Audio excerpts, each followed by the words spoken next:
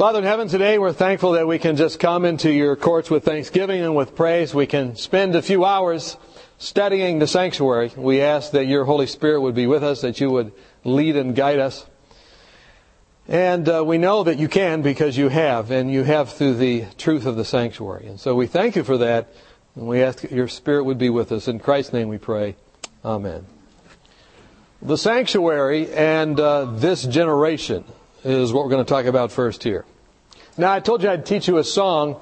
When I was down in Mexico doing a mission trip a few years ago, they taught me a song, so I'll teach it to you. It goes like this.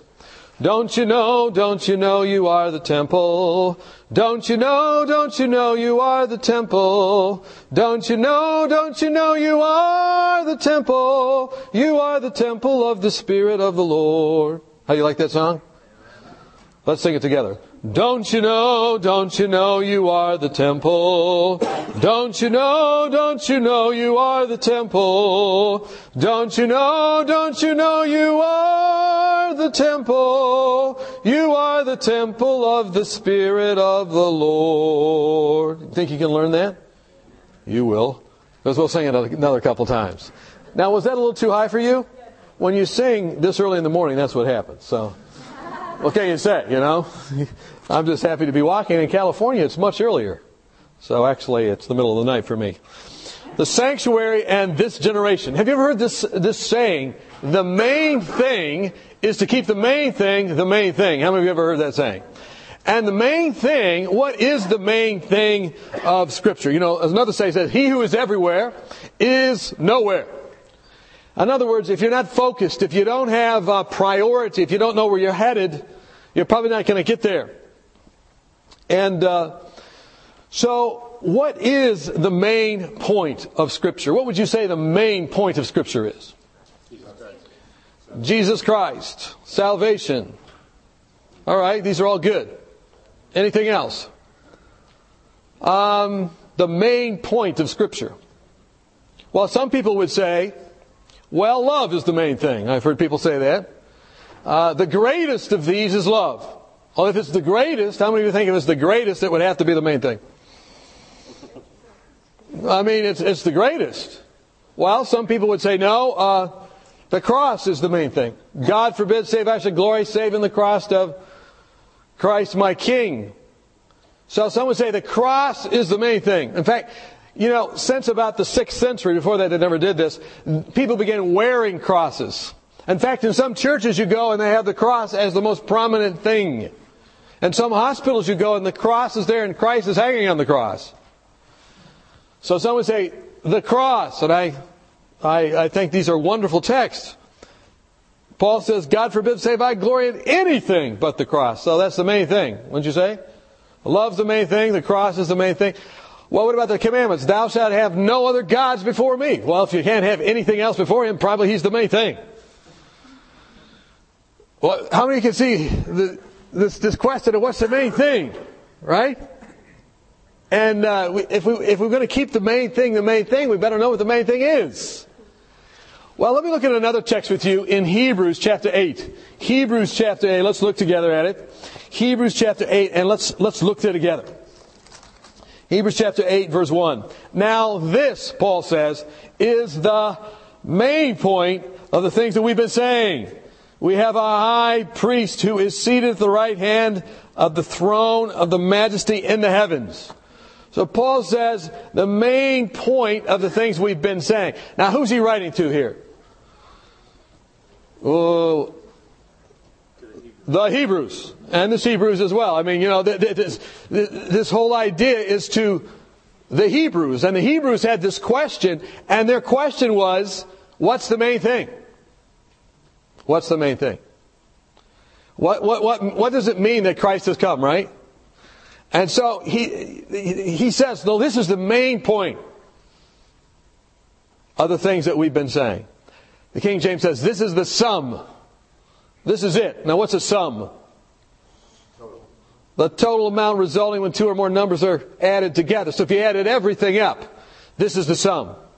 You put it all together. Let me suggest that all those other texts, the cross and God's love and everything else, if you add it up, and you sum it up, it all can be found in the sanctuary. How many would think that's probably true? The cephaleon, or the, like we get cephalos, the head. So in other words, the main point, the head of the things that we've been saying is that we have a Christ who's in the sanctuary, says verse 2. A minister of the sanctuary, Hebrews 8:2, and of the true tabernacle which the Lord erected, and not man. You say hallelujah? All right. So this is the main point. Now, let's continue on here a little bit more. Who wrote most of the books in the Old Testament? Probably say Moses, right? The longest book, of course, would be Jeremiah. It takes about 4.5 hours to read that, and then you want to read Lamentations because you're crying because you read so long. No, but anyway, so you got Jeremiah and Lamentations, right? And how many chapters within those books of the Pentateuch, we'd call them? Penta is 5. The Pentateuch, how many chapters in those books focus on the sanctuary? It's about 40, even more. So, if you were to ask Moses, what is the main point of the Bible? Which, of course, when Moses wrote the Bible, there weren't too many other things out there to read. Some might say the book of Job. But, he would say the main thing is the sanctuary. How many would agree with that? What about the prophets? Who are the prophets? Not where do you get the prophets, but who are the prophets? Isaiah, Jeremiah, Ezekiel, Daniel, these are the major prophets. The minor prophets. If you looked at them, what is the focus of the prophets? Did they have anything to say about the sanctuary? When you read their books. Now, one of these things, the reason I'm bringing this up is some people say, why do you Adventists talk about the sanctuary so much? There's not really that much in the Bible. Have you read the Bible recently? 40 chapters in the first 5 books. And the Old Testament prophets, how many chapters do they devote to the subject of the sanctuary? It's over 40 again. As you just read through them, you just go, you put down, you look at it and go, wow!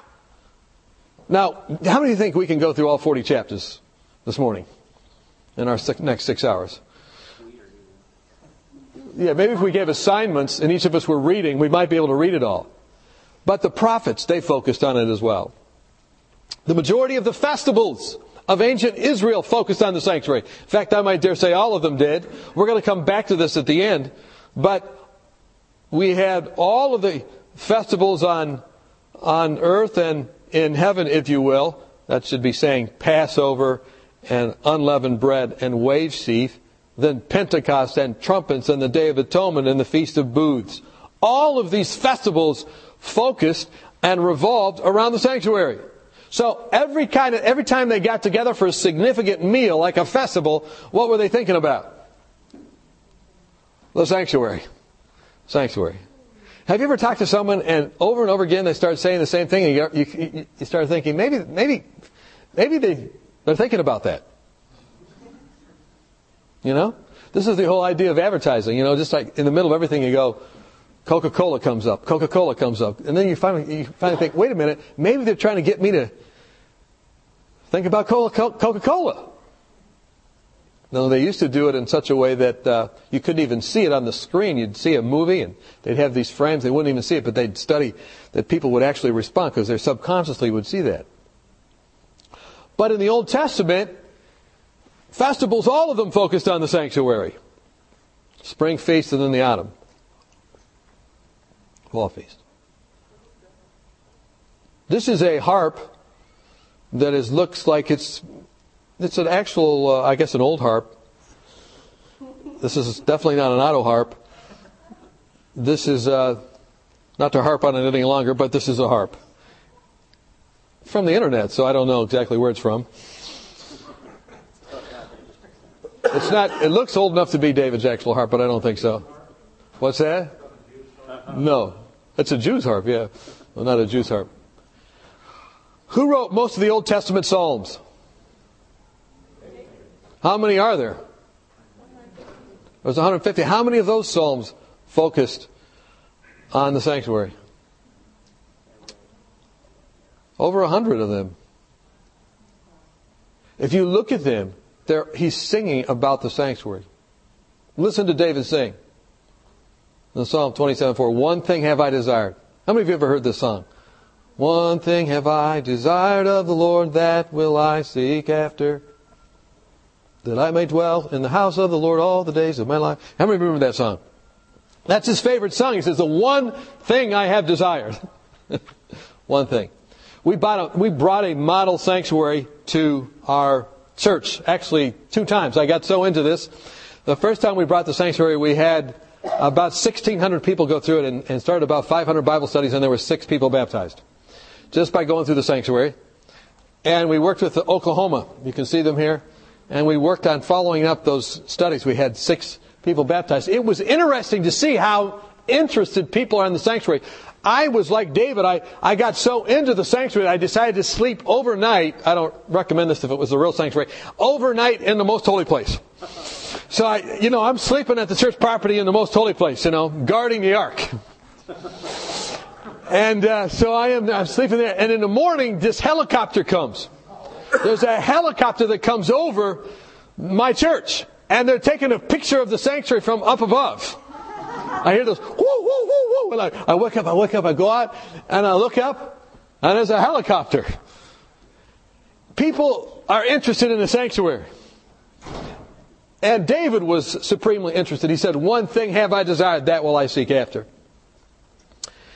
I'll tell you more about that. I'll show you some pictures of that sanctuary that was set up there. So he says, I want to inquire in the temple. And by the way, those of you who've just come in, at the end of today, of the first lecture, I'll be giving away the first model sanctuary. So if you fill one of these out, I'll be taking a drawing exclusively for those who are in the seminar and that stay all through, the different lectures. I'm giving away one at the end of each hour. So if you haven't filled it out, fill it out because I'm going to be picking up. What about the New Testament? So the Old Testament, how many would just agree the Old Testament, the big focus, the main thing was the sanctuary? What about the New Testament? The New Testament have anything to say about the sanctuary? How did Jesus begin his ministry? Went to the temple. Even when he was a little kid, right? He was taken there. He was dedicated, and the focus was on the sanctuary. How did he conclude his ministry? He started his ministry by cleansing it. How did he conclude his ministry? By cleansing the sanctuary again. So New Testament seems to have something. What did he call the temple? My house. My Father's house. Then he made a little switch. Your house is left unto you desolate, but that's a little later. He was always sending people there. He said, go, show yourself to the priest. Right? So he was constantly focusing on the sanctuary. In fact, he was a sanctuary. Right?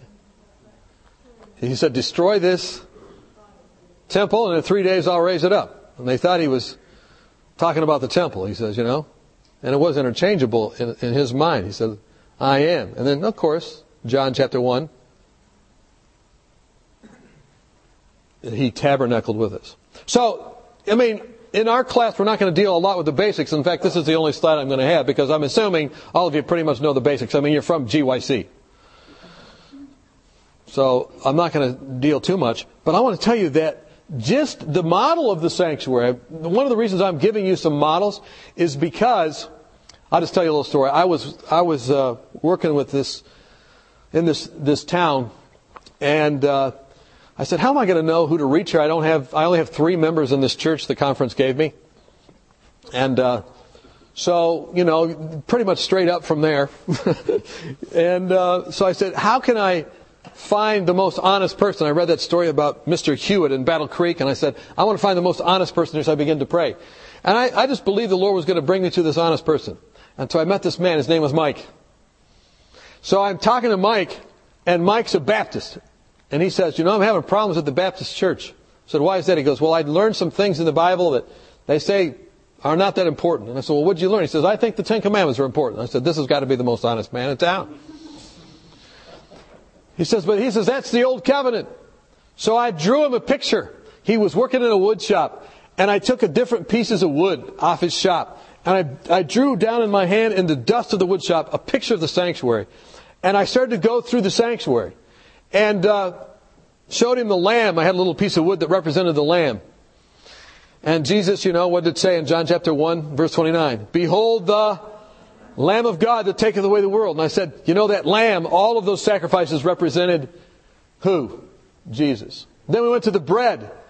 And what does Jesus say about the bread? I am the bread of life. Then I talked about the veil.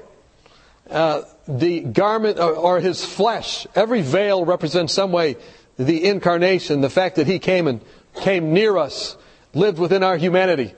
And everything about the sanctuary kind of speaks to that. Right? Not kind of, it actually does. It's interesting that the outer covering was badger skin, which was unclean. It was the likeness of sinful flesh even. Right? It's not to badger the point. But here is the whole idea, right? And then the altar of sacrifice. The lamb was sacrificed there. And because of that, then the original lamb was sacrificed. What could God do? He could pass over, Exodus 12. Pass over what? Pass over the firstborn of anybody who put that blood on the doorpost. Right? So then also you had the laver, which turned incidentally green once it was oxidized, the copper, so it was like the color of green, of loyalty. But that laver, what did Jesus say about the laver? What did he say about the water? He said, I am the water of life. Right? And then, of course, you have the lampstand. Who'd that point to? John 8:12, I am the light of the world. And then, of course, the altar of incense. Hebrews 7:25, he ever lives to intercede. That incense went up and then over that curtain and right there into the most holy place. And then the ark. In John chapter 15, verse 10, it says, I have always kept my Father's commandments. And did he keep them perfectly? And did the ark perfectly keep the commandments in itself? So I drew this picture there, and I went through this with Mike. And I showed him, how the blood went in, and after it was sprinkled there, and I talked about what happened. But then I just showed him, I said, look, every single aspect of this Old Testament sanctuary points to Jesus. The lamb points to Jesus. The bread points to Jesus. The veil, every veil points to Jesus. The altar of sacrifice points to Jesus. Jesus said, I am Christ, Paul said, Christ your Passover was sacrificed for you. I am the water of life. I am the light of the world, Jesus said. He ever lives to make intercession. And he said to Peter, I have prayed for you. And when you're converted, you'll strengthen the brethren. And then he, like the ark, he perfectly kept the law in his life. So everything about the sanctuary was representing Jesus, both in the daily and also at the end of the year, which we'll talk more about later on. Now, I drew this picture for him on the floor. Here's Mike. I'm thinking he's the most honest man in town because he says he wants to keep the commandments. And I prayed sincerely that the Lord will lead me to him. And I drew the sanctuary on the floor. I mean, this is my first Bible study. Guess what he does? He what? He built me one? Brother, I like the way you think. Too bad you're not Mike. No, he did not build me a sanctuary. What do you think he did? He what? He said it's not important. Well, you're very optimistic. You're looking for rejection here. No. But he could have. Some people would say that. But remember, he said that he wanted to keep the commandments, right? You know what he did? This is what he did. He started to weep and cry. And he says, I have never seen that before in my life. This is the most wonderful thing I have ever seen. Where's your church? Can I come to your church? And the next week he came to church. Because he saw Jesus for the first time in the Old Testament. So let me tell you that what you study here, how many of you have grown up Seventh-day Adventist? How many of you are, should I ask the other thing? How many are you Adventists within the last 5 years? 1, 2, 3. Isn't this beautiful? More beautiful to you than these other people. When you first saw it, isn't it? More beautiful, perhaps. But let me just say, if you've been Adventist all your life, it gets more and more beautiful too. Amen? Amen. So, this will change people's lives. I just saw it change his life. Just that little diagram. And you know when he started to cry? I started to cry. We're both crying. And his wife comes in. Comes in the shop, she comes in, we're both, we're not exactly like that, but we're crying, And I'm hugging the guy, and his wife walks in. We're kneeling on the floor next to the sanctuary. And she goes, "Is there something wrong?" She thought her husband had a heart attack.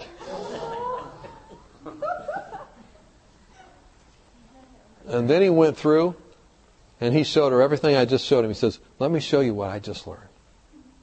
She wasn't as impressed. She thought I was a cult leader. Thought maybe I was David Koresh or something. But over time, she finally came into the Adventist church as well. Sanctuary.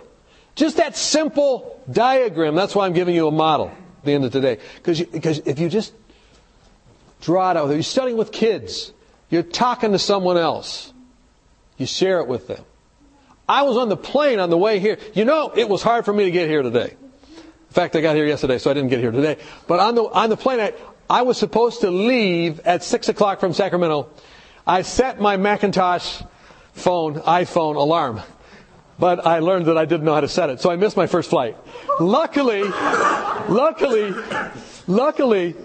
I got another flight for only about 25,000 frequent flyer miles. So I got another flight, and I was going to that flight, but I misjudged again. I left in rush hour, and I go, "Oh no, I'm not going to get there." So I made this decision to go in the lane where only cars that have more than 2 or 3 people can go. Was this a good decision? No, I thought it was. Because the end justifies the means, I thought, you know what I mean? But all of a sudden, it was like Christmas in my rearview mirror. Have yourself a dreary little Christmas, I began to sing to myself. And the policeman pulls me over, and he gets me out of the car, and I said to him, "I don't know how to say this, but I need mercy." I said, "I'm pleading with you. I already missed one flight today. I have to talk to these people, and they're waiting for me." That was you guys. And I said, "I'll crawl down the floor. I'll do it. What do your kids want for Christmas? What can I do?" And he just looked at me, and I just went for a while. I said, "I'm going to go till I see some change in his eyes." And I said, and I think he thought I was going to snap, literally. But he says to me, "You know what? You just go on. But not in this lane." So then I get to the airport. I say, "Praise God! I get to the airport. I can talk about the sanctuary." Hey, I'm building up to something here. You're going, "What? This illustration is too big." Don't worry. I get to the airport. Another small detail.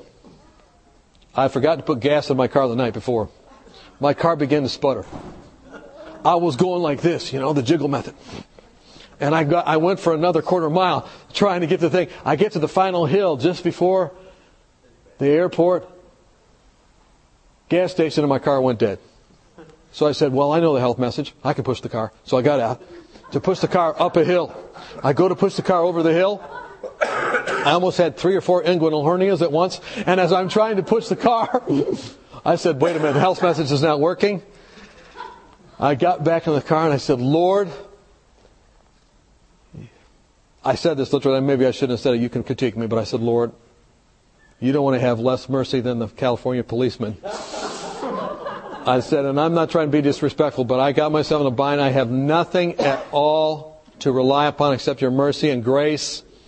I have, according to my works, have worked myself into a grave here. I can't push the car over the bridge. I'm going to miss my flight. But it's for you. It's a sanctuary doctrine if you think it's important. And if you believe it's important, I know there's 40 chapters in the first 5 books. I know there's 40 chapters of the prophets. I know they sing about it a lot. Praise God. The sanctuary is wonderful. But if I'm just to say here and witness to my family about it, it's up to you. Because now I've really messed it up. By the way, in the sanctuary, everything taught the message of we're saved by grace through faith. Every single thing. When you went there, you went by faith that something would happen. You had to rely on somebody else to take care of the lamb that you brought. They had to rely on someone else to represent them inside the most holy place. They had to rely upon the fact that God would accept them. The priests, when they were consecrated, they couldn't even wash themselves. That day of consecration, they were washed by other people. They were dressed by other people. Everything was done by other people. That's what I was thinking in the car. I said, Lord, you know what happened? Well, you know what happened. That's the most recent miracle in my life. The car started up. It was out of gas. I drove over the hill. Praise God. And then the car went boom. But I coasted right into the gas station. God said, I will give you some grace, but go and sin no more, brother. Now, what was the real reason this happened?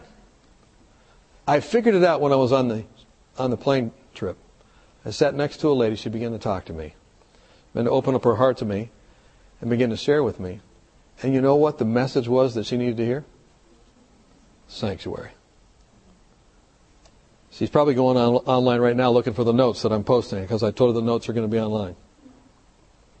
So, Old Testament, sanctuary is a big thing. New Testament, sanctuary is a big thing when you look at the life of Jesus. And we looked at that. Look at the book of Acts just in your mind's eye. Did they ever talk about the sanctuary? Did the disciples spend any time at the temple? The first 6 chapters, the first 7 chapters are almost exclusively focused on what? The sanctuary. And leading that sanctuary, or giving that sanctuary truth to others. And then, when you get to Acts chapter 15, and James is preaching there, in Acts chapter 15, he starts to apply the sanctuary message to the new church, the Christian church. And then all the way through the book of Acts, you can see how the sanctuary message is applied. So, how did the priests relate to the apostles' interpretation of the sanctuary message? Did they like it? Did they like how Stephen said, there's a sanctuary now in heaven? Did they like that? I'm going to tell you something. When you talk about the sanctuary doctrine, the devil hates it. Some Christians hate it. Some Adventists even hate it. And especially when you're teaching the truth of the sanctuary message. What was so provocative about his message? He says, look, the action's not here, it's upstairs. And there was always a tension in the temple, if you're taking notes. There was a tension between the priests and the prophets. The priests almost got to the point, like some people maybe that are at ASI or GYC or LMNOP or QRS and TUV or whatever convention they go to. You can find people that go to places like this, and the only reason they're there is to market their products to the 15 million Adventists. They love to go, and they love to do a good job marketing their stuff.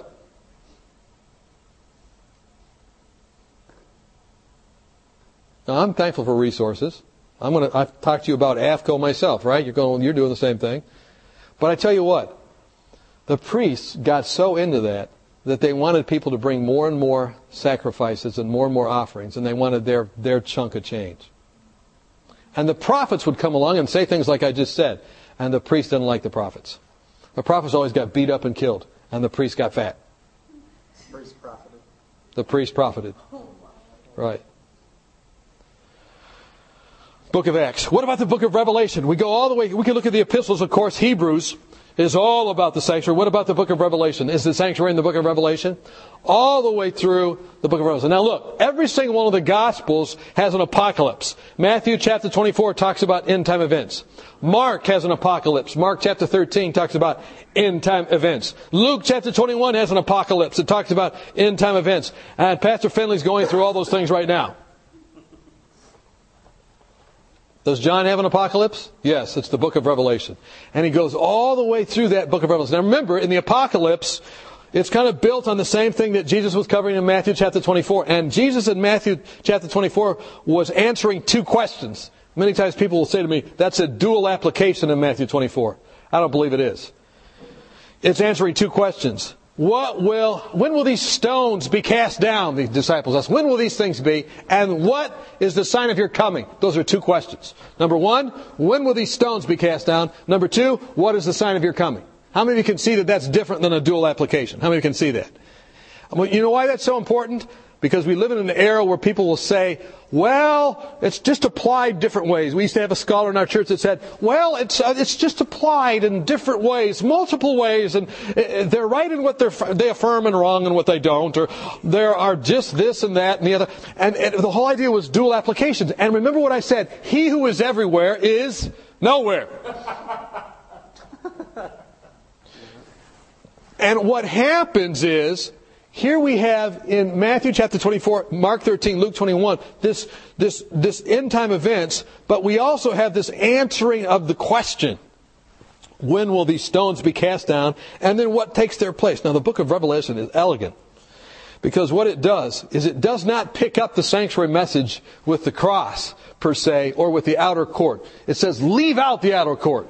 That's already been covered. But then it just moves through the sanctuary. Look at this with me. Now, you don't want to get these notes downloaded off the internet if you can't keep up. In Revelation chapter 1, we see Jesus walking amidst the lampstands. Right. Candlesticks, of course, is the wrong way to say it. Because candles, they didn't use candles back then. This was not kind of wax job. It's a lampstand.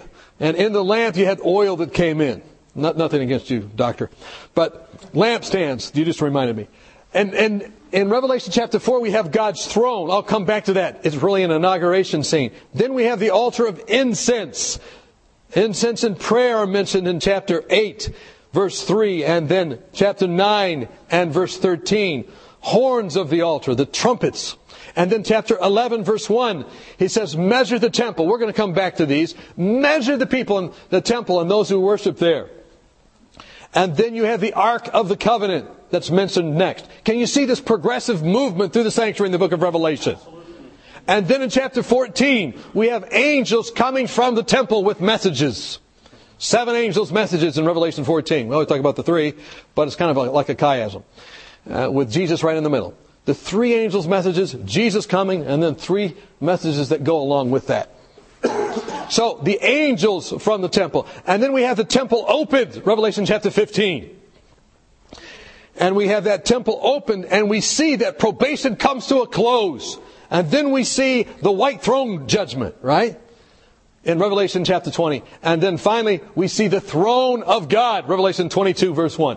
Can you see that the book of Revelation focuses on the sanctuary? How many can see that? In fact, it's almost as if the author of the book of Revelation had read the rest of the Bible. And he saw that the prophets had spent 40 chapters on it, and the Pentateuch had spent 40 chapters, and the psalmist. He pulls it all together. Now at AFCO, I spend the whole quarter going through this and showing you all these different things. I can't do that here, but it is fascinating to see Jesus in the book of Revelation. We'll come back to this slide a little bit later in another presentation. I'm just giving you the overview. So the Bible says all Scripture is given by inspiration of God and is profitable for doctrine, for reproof, for correction, for instruction in righteousness. Now you know what that word reproof means? What's it mean? Hello? Correction? No, that's the next word. It means to be able to show the truth.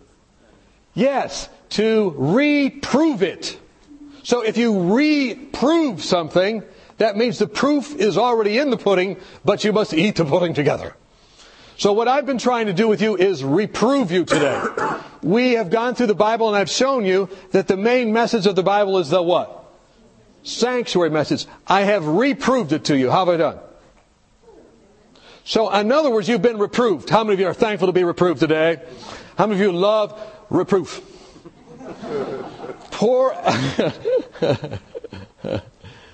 Yes. That's the whole idea of Bible study. Now we want to do it in a way that just reproves things. Because some people think, well, it's not that important, even in our own church, the sanctuary message. But what we've been learning here is that it is in fact important. Someone tell me what time it is since I don't have a clock. So I can take... It's 10:10? Okay, let's keep going. All right, we've reproved it. Now, because of that, you notice something. When you study the Bible with people, what is the best thing to do? Use the Bible. Study the Bible with people. Right. You pray, and then you use the Bible. How many of you have ever heard people that will start with Ellen White? Now, that's fine if you're in a certain audience, but some people don't know about Ellen White. So is it best to lead with that? So what I've done today, I'm kind of modeling for you. Start with the biblical evidence, and then I love to do this, and then I look at what the early pioneers came up as they looked at the same evidence. Did William Miller, who was an Adventist, believing that Jesus was coming, did he think the sanctuary message was important? Of course he did. What was his key text? Daniel 8:14, unto 2,300 evenings and mornings, then shall the sanctuary be, right? Unto 2,300 days, then shall the sanctuary be cleansed. And what did he think the sanctuary was? And earth was connected with heaven. I mean, he had some good points, right? He was kind of off there, but he was on a lot of points, wasn't he? But the point that I'm trying to make here is that William Miller's sanctuary doctrine laid the foundation for the Adventist church. Well, actually, the Bible sanctuary doctrine laid the foundation for William Miller's sanctuary doctrine, which laid the foundation for the Adventist church, right? Now, who was the first Adventist? What did the Adventists do with that? Who was the first Adventist that began to look at the sanctuary doctrine, Seventh-day Adventist, after William Miller? Crozier was not, but his sidekick Hiram. Crozier was the writer of the group. There was this guy named Hahn, Dr. Hahn, and then there was Crozier, and there was Hiram Edson. And here's what Hiram has to say. This is when he had a haircut like Doug Batchelor. While passing through a large field, actually, Doug Batchelor kind of styled this after him. Don't tell Doug I said that. Okay. That's already on the tape, isn't it? Okay, we're going to have to start over. No.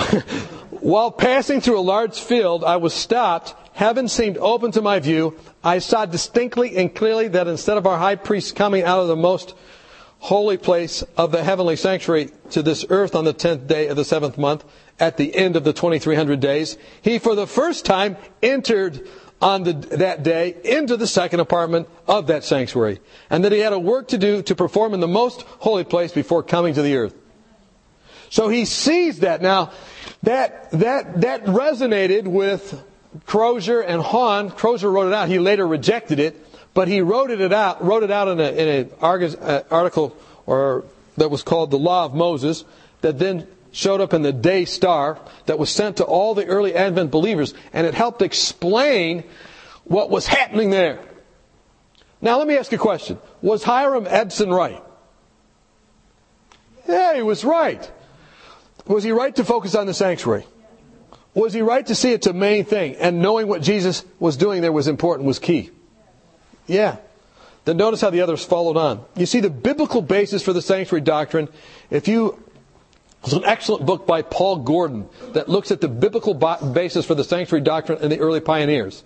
It's called 1844 and the Pioneers. Write it down in your notes. It is a very good book to read. But in that particular book, this is what it says. Between 1849 and 1905, one finds more than how many articles?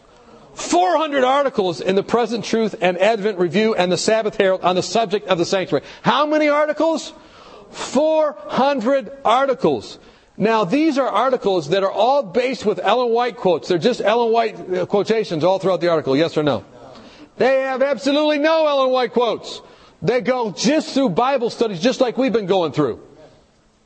And they go through all that evidence that I just gave an overview tediously sometimes. But not for me. I love it. I love reading those things. And these are powerful. Now, the principal apologists for the sanctuary doctrine were J.N. Andrews, James White, and Uriah Smith. Uriah Smith wrote a book, Looking Unto Jesus. J.N. Andrews wrote The Certainty of the Three Angels Message, and many books. I have a little pamphlet here in my bag that I just was reading. The Sanctuary, J.N. Andrews. He even drew a picture on this one. And they they would just study this out. James White had many sermons and many articles. They authored 65% of the articles on the sanctuary doctrine. These three authors did. Powerful. You know what? What I like about GYC? GYC is a place where you come and you talk about things that they're a little deeper. You know, Adventists used to be really deep. If you start to read the old reviews, you begin to see that you probably have attention deficit disorder. Because, I mean, just to follow the argument, sometimes you have to go, wait a minute, let me go back and see that. And then you see it, and I'll say, well, that's profound. That's profound. And the profundity goes on for 2 hours. And that's just one sermon. I used to have this pastor, his name was Pastor Spears when I was growing up. He memorized the whole Bible. Lived in California. And when he would preach, he would have a man come up front and he'd say, write down what I say. Write the text on the board so the people can have the text. And after he'd say something, he'd say, write it down. And I sat there, I was 8 years old. And I'm listening to this guy and I'm like... And the man who was writing down the text, he starts sweating profusely because he can't keep up. He's going so fast. And he goes to the next, and then the people are writing the text down, and then he erases it, and he keeps writing it down back and forth. And then he says to the pastor, can you please slow down? I'm sweating. And the pastor says, you're sweating! Because he was preaching all those texts. But that sermon, any Sabbath I'd listen to him, it was usually 96 texts, or 100 texts, or 150 texts. Today in a sermon, if you hear 6 to 9 texts, you know? Now, I'm not saying that you just have to overwhelm people with information. Back then, they knew, all the people listening pretty much knew those texts. You know, they could almost finish the sentences. So they offered 400 articles. Here's what J. and Andrews said about the sanctuary doctrine. The view that Seventh-day Adventists have to present of the sanctuary is the great central doctrine of their system. Now, J. and Andrews is, of course, wrong. It's not just the doctrine of the Adventist system. As I've shown you, it's the great central doctrine of the what? I would never say that if J. and Andrews was here, because he also had pretty much the whole Bible memorized as well. And he would give us a Bible study on the whole thing. Why was it so? He says, for it inseparably connects all the points of their faith and presents the subject as one grand whole. You know, I'll just tell you this. What kills people many times is topical Bible studies. They don't see how it's connected. You go from this text to that text to the other text. But if you have a system that helps them see it all, it comes together. This is what changed my life. When I heard the sanctuary doctrine, when I was in my 20s again, I was coming back to the Lord. I'd been an atheist, I'd been out and going to a far country with not as much money as the prodigal son and not as much success. Everywhere I went, I got beat up. I got beat up on almost every continent. And finally, I could tell you some stories, but I don't have time. When I came back and I heard this doctrine, the sanctuary, I can remember listening to it, and a man was lecturing, and I just started crying. Just like the guy started crying there. I started crying. I'm just going, I could not believe the beauty and wonder of the sanctuary doctrine. And these early Adventists, they did too. I mean, they had gone through a terrible, traumatic disappointment, and what the sanctuary did was bring it back together for them. If it bring it back together for them, it probably will for you. You've not gone through a disappointment like they've gone through. I mean, look at J. and Andrews. He lost his wife. He lost his daughter. He went through all kinds of things, and yet he believed to the very end. And he wrote right up to the very end. He was translating this doctrine into the French language, and he was all the way through his life. Sanctuary doctrine was a wonderful hope for him. Uriah Smith. The subject of the sanctuary is one which should specially engage the attention of, this is how they put it back then, SD Adventists, Seventh-day Adventists. It is a subject peculiar to this people. Every one of our people should therefore make it a point of first importance to become thoroughly conversant with this subject. Wow! I'm surprised we're not full here, right? First importance. James White, the present truth that Christ is now ministering in the most holy place. The present feast has found him. In other words, they said, where is he? To the joy of their, that is the Advent believers' hearts. We have witnessed the flowing of tears and have witnessed the flowing of some such as the literal sanctuary in heaven has been pointed out. And the literal Jesus shown to be standing before the mercy seat that is over the Ark of the Ten Commandments, still pleading with his blood for the heirs of his people. And we have heard them express great joy that they have found Jesus. You know, so many churches today will talk a lot about Jesus, but they don't know where he is. They don't know what he's doing. They have no idea what he's doing. I'll ask a Christian sometimes, I'll say, what do you think Jesus is doing now? Oh, he's up there forgiving my sins. Oh, he's just up there to forgive your sins. That's what he's doing. That's all about you and what he's doing for you. Yes. You know, we have a selfish doctrine, don't we? Right? Well, does he take care of your sins up there? Isn't that a wonderful truth? But is that all he's doing? You got to understand what he's doing if you want to know where you're going. We live in the postmodern, whatever that means, generation. And one thing they say about postmodern people, I don't know what postmodern is. Does that mean like they're dead? I mean, this is modern. We're right here. If they're post, they must be dead. I don't know. But anyway, is that they need closure. The sanctuary doctrine brings closure. It helps you understand how Jesus is going to close things up. Amen.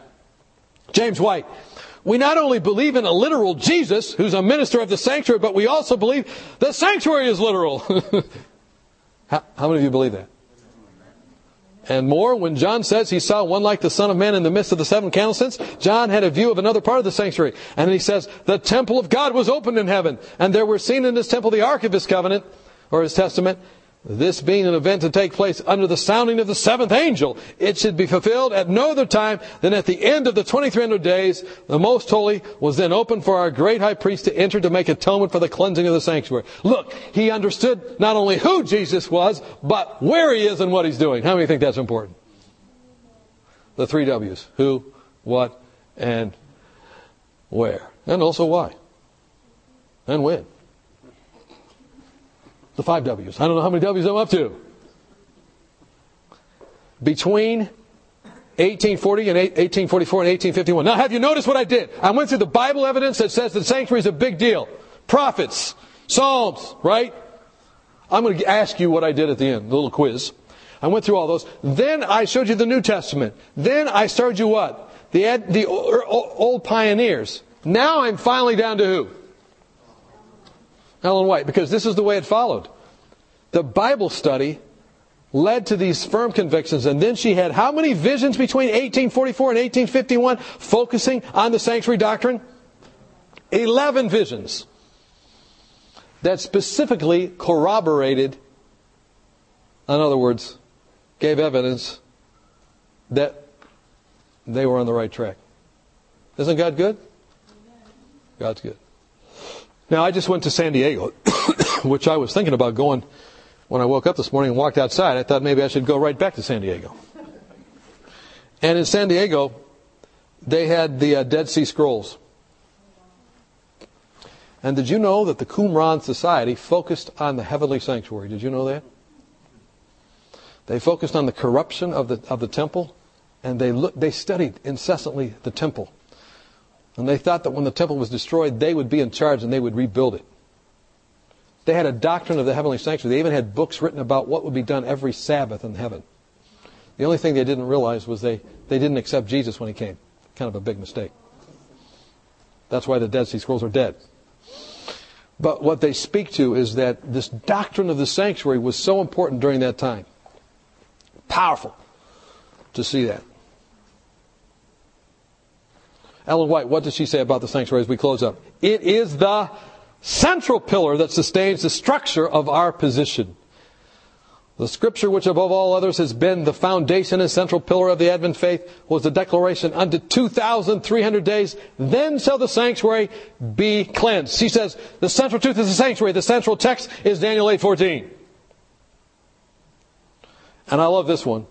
Great Controversy, page 423. The subject of the sanctuary was the key that unlocked a complete system of truth, it says next. It opened to view a complete system of truth, connected and harmonious.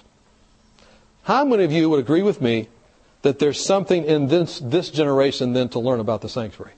Is the sanctuary still the main thing? Yes. It is the main issue. And now you have a Bible study to give on it. Are you ready to give the Bible study? What did I cover? Number 1, what did we find? Moses. How many chapters? Number 2, the prophets. How many chapters? Number 3, the Psalms. How many chapters? Then we looked at the New Testament. What did we find? All throughout. Book of Revelation, all throughout. The early pioneers, all throughout. They keep saying this is the central thing. Ellen White, 11 visions in that short time span. It's the main thing. This media was produced by Audioverse and Hope Media Ministry for GYC, Generation of Youth for Christ. If you would like to listen to more great media like this presentation, or if you would like to learn more about GYC, please visit www.gycweb.org. You can also find great witnessing media at audioverse.org and at hopevideo.com.